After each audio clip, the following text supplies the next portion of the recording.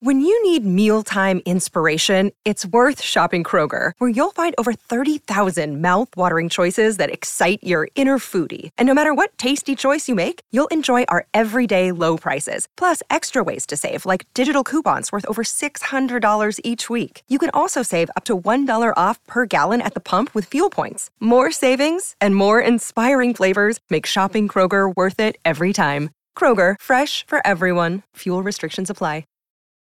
Even if you are a 100% stock investor, there comes a time when most people or most investors want to get safer or more conservative with their overall investments. Call it asset allocation, portfolio balancing, adding to the safety bucket.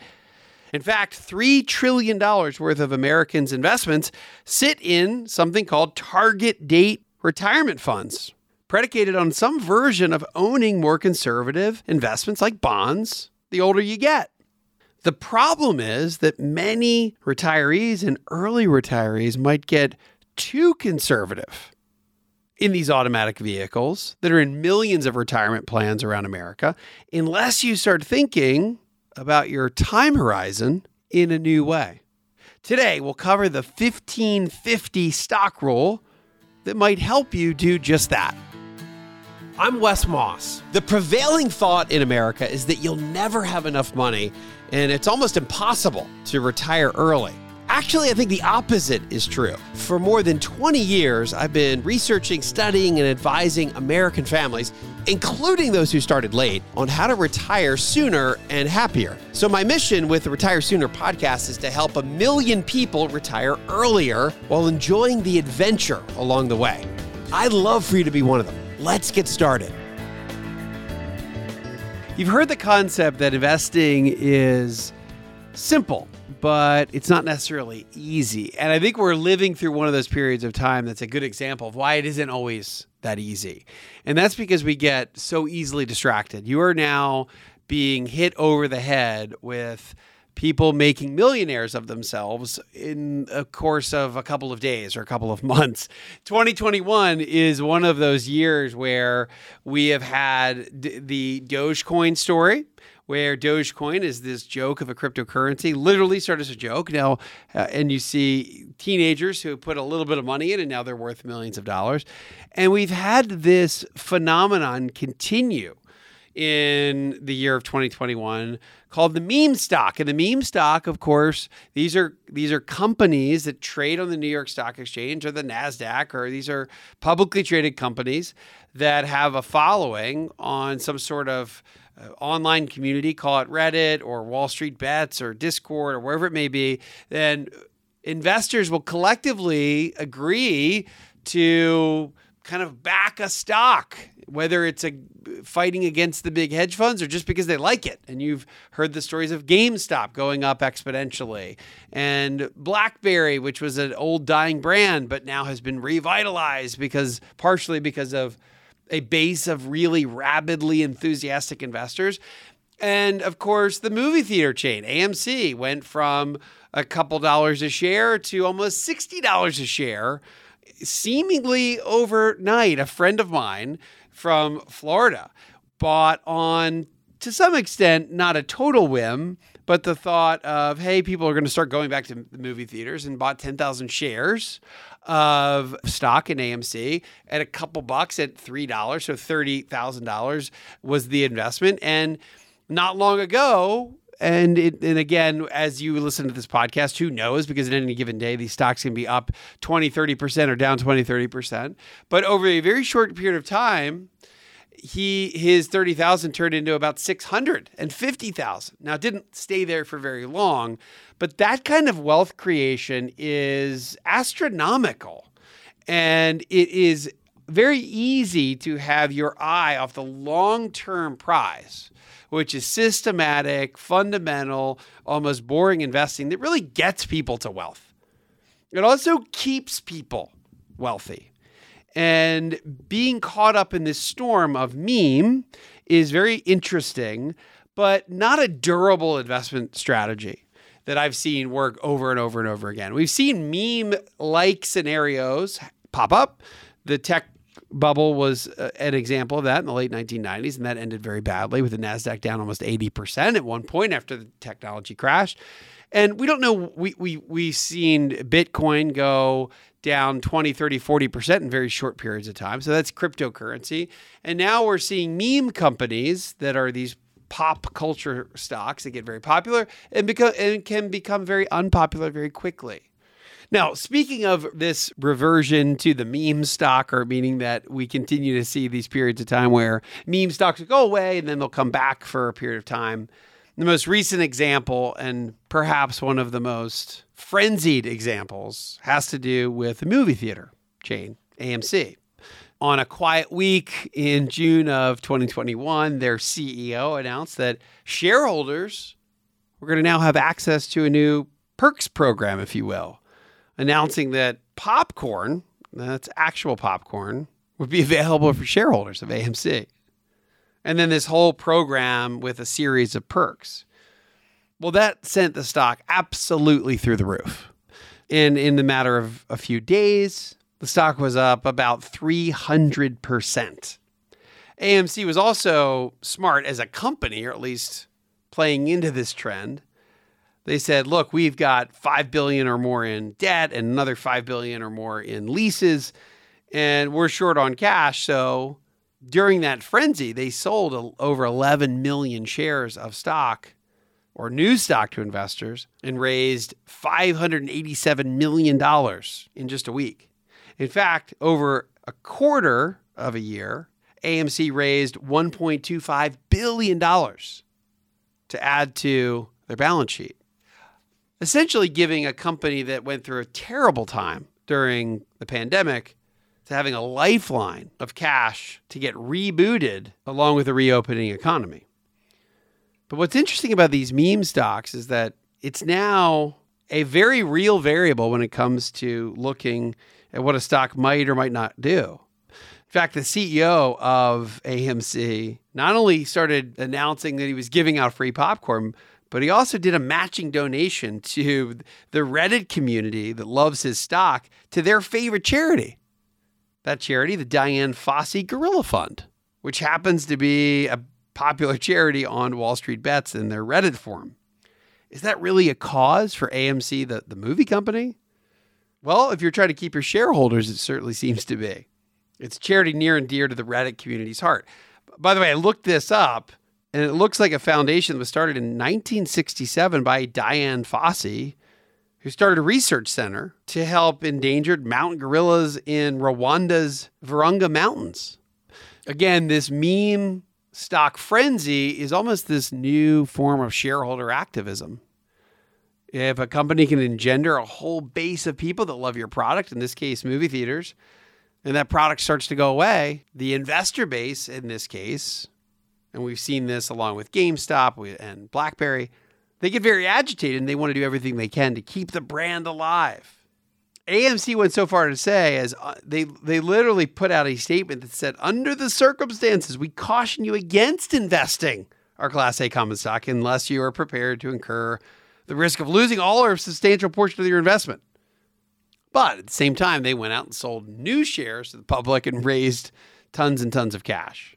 But I think the bottom line here is that these meme stocks are just a new form of shareholder activism. If a company has engendered a true love from its customer base and they get a tsunami of buyers, it's a variable that has to be taken into consideration for investors.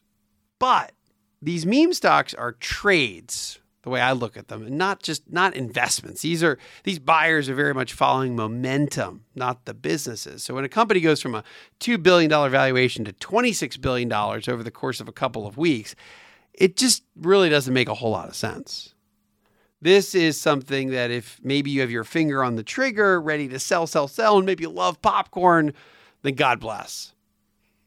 But also don't let this take your eyes off the prize, which is long-term investing in a diversified portfolio that if it grows by 8 to 10% a year over time, can be extremely powerful in retirement. And that's why today we're talking about updating our thinking around how much as a percentage of our overall portfolio should we have in stocks over time as we get older and deeper into retirement. So we are in this confluence of a world that says patience, systematic investing, but then you're getting hit over the head with, hey, this 16-year-old just became a millionaire. Well, shouldn't I be doing that? And that's what today is really all about, because there's a much more durable concept I wanted to go over in today's show, and that is the concept of the 15-50 stock rule. The 15-50 stock rule is a way for you to start thinking about how much money do I want to have, at least in the equity markets or the stock market, even when I get into retirement, even as I get into the point where I'm no longer working and I want to be in a more conservative stance. I still want you to remember this concept called the 15-50 stock rule that actually goes somewhat counter. Maybe it's a more aggressive way to look at investing than most of the, call it $3 trillion, that's with a T, $3 trillion target date fund market in the United States. Target date funds were created in the early 2000s, and they have evolved and become very popular as a default option in millions of 401k plans around the United States, and they've attracted trillions, literally trillions of dollars. So the United States, if you were to look at the assets under management in anywhere from the T. Rowe Price or Vanguard or Fidelity, of all the different the companies that do target date funds, it's a massive industry, which tells me that it's a popular investment choice for Americans, and it was built on a foundation of something called Own Your Age in Bonds. It's a terrible acronym, OYAIB, but it was a very popular fundamental investment philosophy that was essentially the foundation of many target date funds. Now, not all, and I want to couch this in saying that one company that has a target date fund may have a very different version than another mutual fund company that creates target date funds. So they're not all created equal, but to some extent, the industry was predicated upon investors becoming more conservative over time. So a target date fund, when you were still working, and you may have picked the target date of, hey, 2015, that was the year I was going to retire. In 2015, that target date fund may have had 50 or 60 or 70% in stocks, but then it automatically migrates to becoming more conservative over time. Well, what's really interesting about this is that if you open up the hood and look at what these target date funds look like now or deeper into retirement, I think it's actually very concerning, because the target date funds continue to get more and more and more conservative to the point where you may be someone in your 60s, and this is for anyone listening, whether you're in your 30s or 40s, remember that this is a vehicle that's a popular option inside most 401k plans. Those target date funds can get really conservative to the point where you may only have 20 or 30% total in stocks and the rest in the bond market, which is very, very different and may not be the right hedge against inflation over a really long period of time. And that's why I wanted to discuss this 15-50 stock rule. And I'll just bury the lead, if you will, and just come out and talk about what the rule says, is that very simply, if you believe that you have 15 years or more left on this planet, so that's your time horizon, and I would contend that almost anyone listening certainly has at least, God willing, 15 years. Or even if you're 80 listening to this podcast, you probably say, well, of course, hopefully I've got more than 15 years. And by the way, I might not be spending all this money anyway, so it's really going to go to my children, my grandchildren, and they might have 50 years. So if you believe your time horizon for the money you're investing is 15 years or more, then I would contend, or at least the 15-50 stock rule says you should have at least 50% of your overall portfolio in stocks. The other 50% can be in more conservative investments like bonds or cash, but at least 50% in equity markets. And that may not sound like an awful lot to some of the listeners of the Retire Sooner podcast. You may be 100% and say, Wes, well, I'm already going to be 100%. It's an available option in target date funds for almost anybody that has a 401k plan. And I want to make sure that people understand what's inside those target date funds. We're going to get through and talk about that here today. Here's what this larger overarching philosophy, own your age in bonds, is really all about. And I remember originally hearing this from John Bogle. I was fortunate enough to interview many years ago, more than a decade ago, before his passing, the founder of Vanguard Funds, John Bogle, who has done so much for so many investors. And one of his early philosophies that, again, many target date funds have been built after or built upon is this concept of own your age in bonds, meaning that when you're 50 years old, you should have 50% in bonds. When you're 60 years old, you should have 60% in bonds. If you're 90%, if you're 80 years old, you should have 80% in bonds. Pretty simple concept. And it also allowed or told investors to just get more conservative over time. Now, this concept isn't the worst concept in the world. Becoming more conservative as an investor as you get older is not a terrible idea, right? When you're no longer adding to your portfolio, I think that it makes a lot of sense that you may want more security. I do think asset allocation is still extraordinarily important. Of course, that's the concept of owning both U.S. and international large and small stocks, along with other asset classes like bonds and real estate and a variety of other areas that make sure that you're not too heavily invested in one given area. But the concept of owning your age in bonds was also developed during a period of time when the bond market had a really impressive run. If you take a look at some of the statistics and go back and look at the 10-year Treasury bond since 1928, you're going to see that it's returned on average a little over 5% average annual rate of return. But if you look at it over the last 30, really 40 years, if you go back to the mid-1970s, the average return on the Treasury bond has been over 7.5%. That's not too far, the 12 plus or minus percent that we've seen for the stock market. But it's important to understand that we've been in an environment that has provided a real tailwind for bonds. The relationship for bond investing is actually pretty simple. As interest rates go down, bond prices go up. So if you imagine buying bonds in the early 1980s when interest rates are at 15 or 20%, we've seen interest rates on bonds steadily go lower, which has given a tailwind. As rates have come down, bond prices have gone up. So bond investors have not only gotten their coupons over the years, their interest rate, they've also gotten a lift to their bond prices. So it's made for a really healthy environment for that asset class. However, coming out of the financial crisis and then the global pandemic, interest rates have essentially gone to zero. In fact, the Federal Reserve has kept short-term interest rates at zero for a very long period of time, which begs the question, which way can interest rates go now? Well, certainly they could go negative, but that doesn't last very long. We've seen that phenomenon happen, but it doesn't last all that long. So the natural course for interest rates is to move higher over the next 5 and 10 and 20 years. Well, that's the opposite, what we've seen for the last several decades. So if interest rates climb higher, that means bond prices will move lower. If that's the case, how are we going to still have this plus 7% average annual return for bonds in an environment where bonds are paying very little to begin with and the prices may actually come down?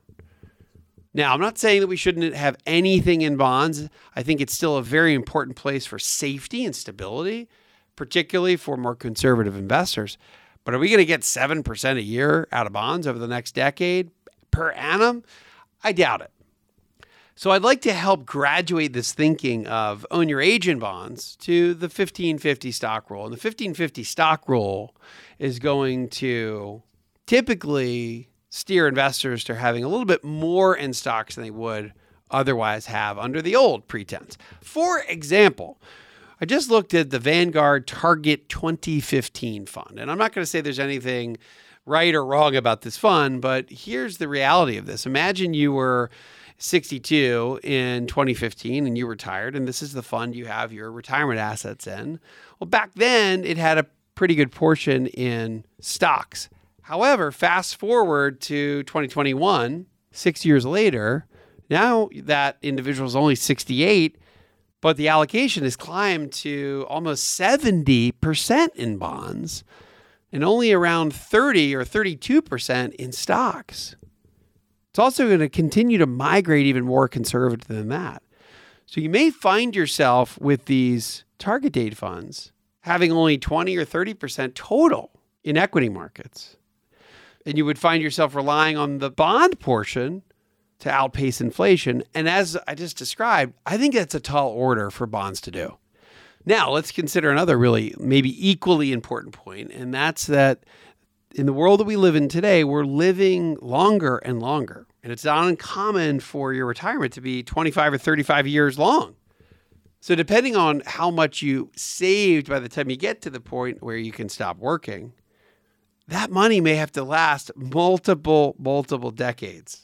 And it might require you to take on at least a bit more risk than, let's say, an earlier generation of retirees. And it might require all of us to take at least a bit more risk than the earlier generation of retirees that came before us. And that means owning more stocks. And it gives us the answer to this question. Do you ever wonder if you're overinvested in stocks, or when you're retired, should you even own stocks at all? And the answer to that is most of us never really outgrow the importance of owning stocks as a hedge against inflation, no matter how old we get. So if you think you're an investor and you're headed into retirement with even a moderate risk tolerance or higher, I think it might be time to park the own your age and bonds approach and be very careful about owning too much in target date retirement funds. And instead, think about this rule of thumb, the 15/50 stock rule, that I would consider more timely for the next decade or two, and potentially much more effective. Now, I'm not the only person that has advocated for a rule like this. And it's actually been around for decades. I think it was most prominently championed by Warren Buffett. But Buffett got this idea from one of his professors named Benjamin Graham. And I wrote about this in You Can Retire Sooner Than You Think. Benjamin Graham, again, Warren Buffett's teacher, essentially said that if you don't know exactly what your investment mix should be, whether you're 30, whether you're 50, or you're 80, that having 50% in stocks and 50% bonds is always a good mix. And that if we have the bond side go higher to 55, meaning stocks probably dropped, then at the end of the year, you should rebalance back to 50% in stocks and back to 50% in bonds. Conversely, if your stock side grows to 55 or 60% in any given year relative to bonds, you shave off that 50%. It's essentially what Benjamin Graham was talking about was a form of annual rebalancing. But the key or nucleus of that idea is that you always have 50% in one market, 50% in a very different market. That mix perennially gives you a really nice balance. Here's what I think is the bottom line when it comes to the 15/50 stock rule. Again, as a quick reminder, if you think you have 15 years left on this planet, or the money that you're investing has a 15-year or more time horizon, that may be your life, your retirement, along with the money you think you'll leave to your kids and your grandchildren, then at a bare minimum, you should have 50% in some diversified stock portfolio. As we sit here today in 2021, there are about $3 trillion in assets in target date funds. That means they are a very popular option. Many of those target date funds were developed under this pretense of own your age in bonds. That was a good idea. Also developed in a period of time where we were in a 30, 40-year bond bull market where bonds were making 5 to 7% per year on average. However, with the interest rate environment that we are in today, with extraordinarily low interest rates, it makes intuitive sense that interest rates really don't have a whole lot of room to go lower and may move higher over time. Because we know the relationship as rates go up, bond prices come down. It's going to be really difficult to see a really strong or good bond market over at least the next decade or so. So if the target date fund approach maybe now starts to feel too conservative, or the own your age and bonds pretense maybe sounds too conservative, I think it'd be a good time, or it might help or be helpful to you to consider this 15/50 stock rule as an update to your overall investment thinking. Now, I still love the balance that is provided by owning investments in the conservative bond side of the equation. But having only 20 or 25 or 30% in stocks through a 10, 20, 30-year retirement, I just don't think that makes sense for most people. And I think it's almost too low risk for most people to hit their goals and make sure that their money lasts and keeps up with inflation. Because remember, most of us are investing for much longer periods of time than we really think. In fact, you might want to consider your investment time horizon as some version of forever. If you like the Retire Sooner podcast, we would love for you to leave a quick review or just a quick rating on your smartphone. And as always, you can find me and the Retire Sooner team at wesmoss.com, the ask button in the upper right-hand corner. That's WESMOSS.com. Thank you so much for listening. This podcast is provided to you as a resource for informational purposes only and is not to be viewed as investment advice or recommendations. This information is being presented without consideration of the investment objectives, risk tolerance, or financial circumstances of any specific investor and might not be suitable for all investors. It is not intended to and should not form a primary basis for any investment decision that you may make. Always consult your own legal, tax, or investment advisor before making any investment or financial planning considerations. Please refer to the full disclosure in the podcast description for any additional information.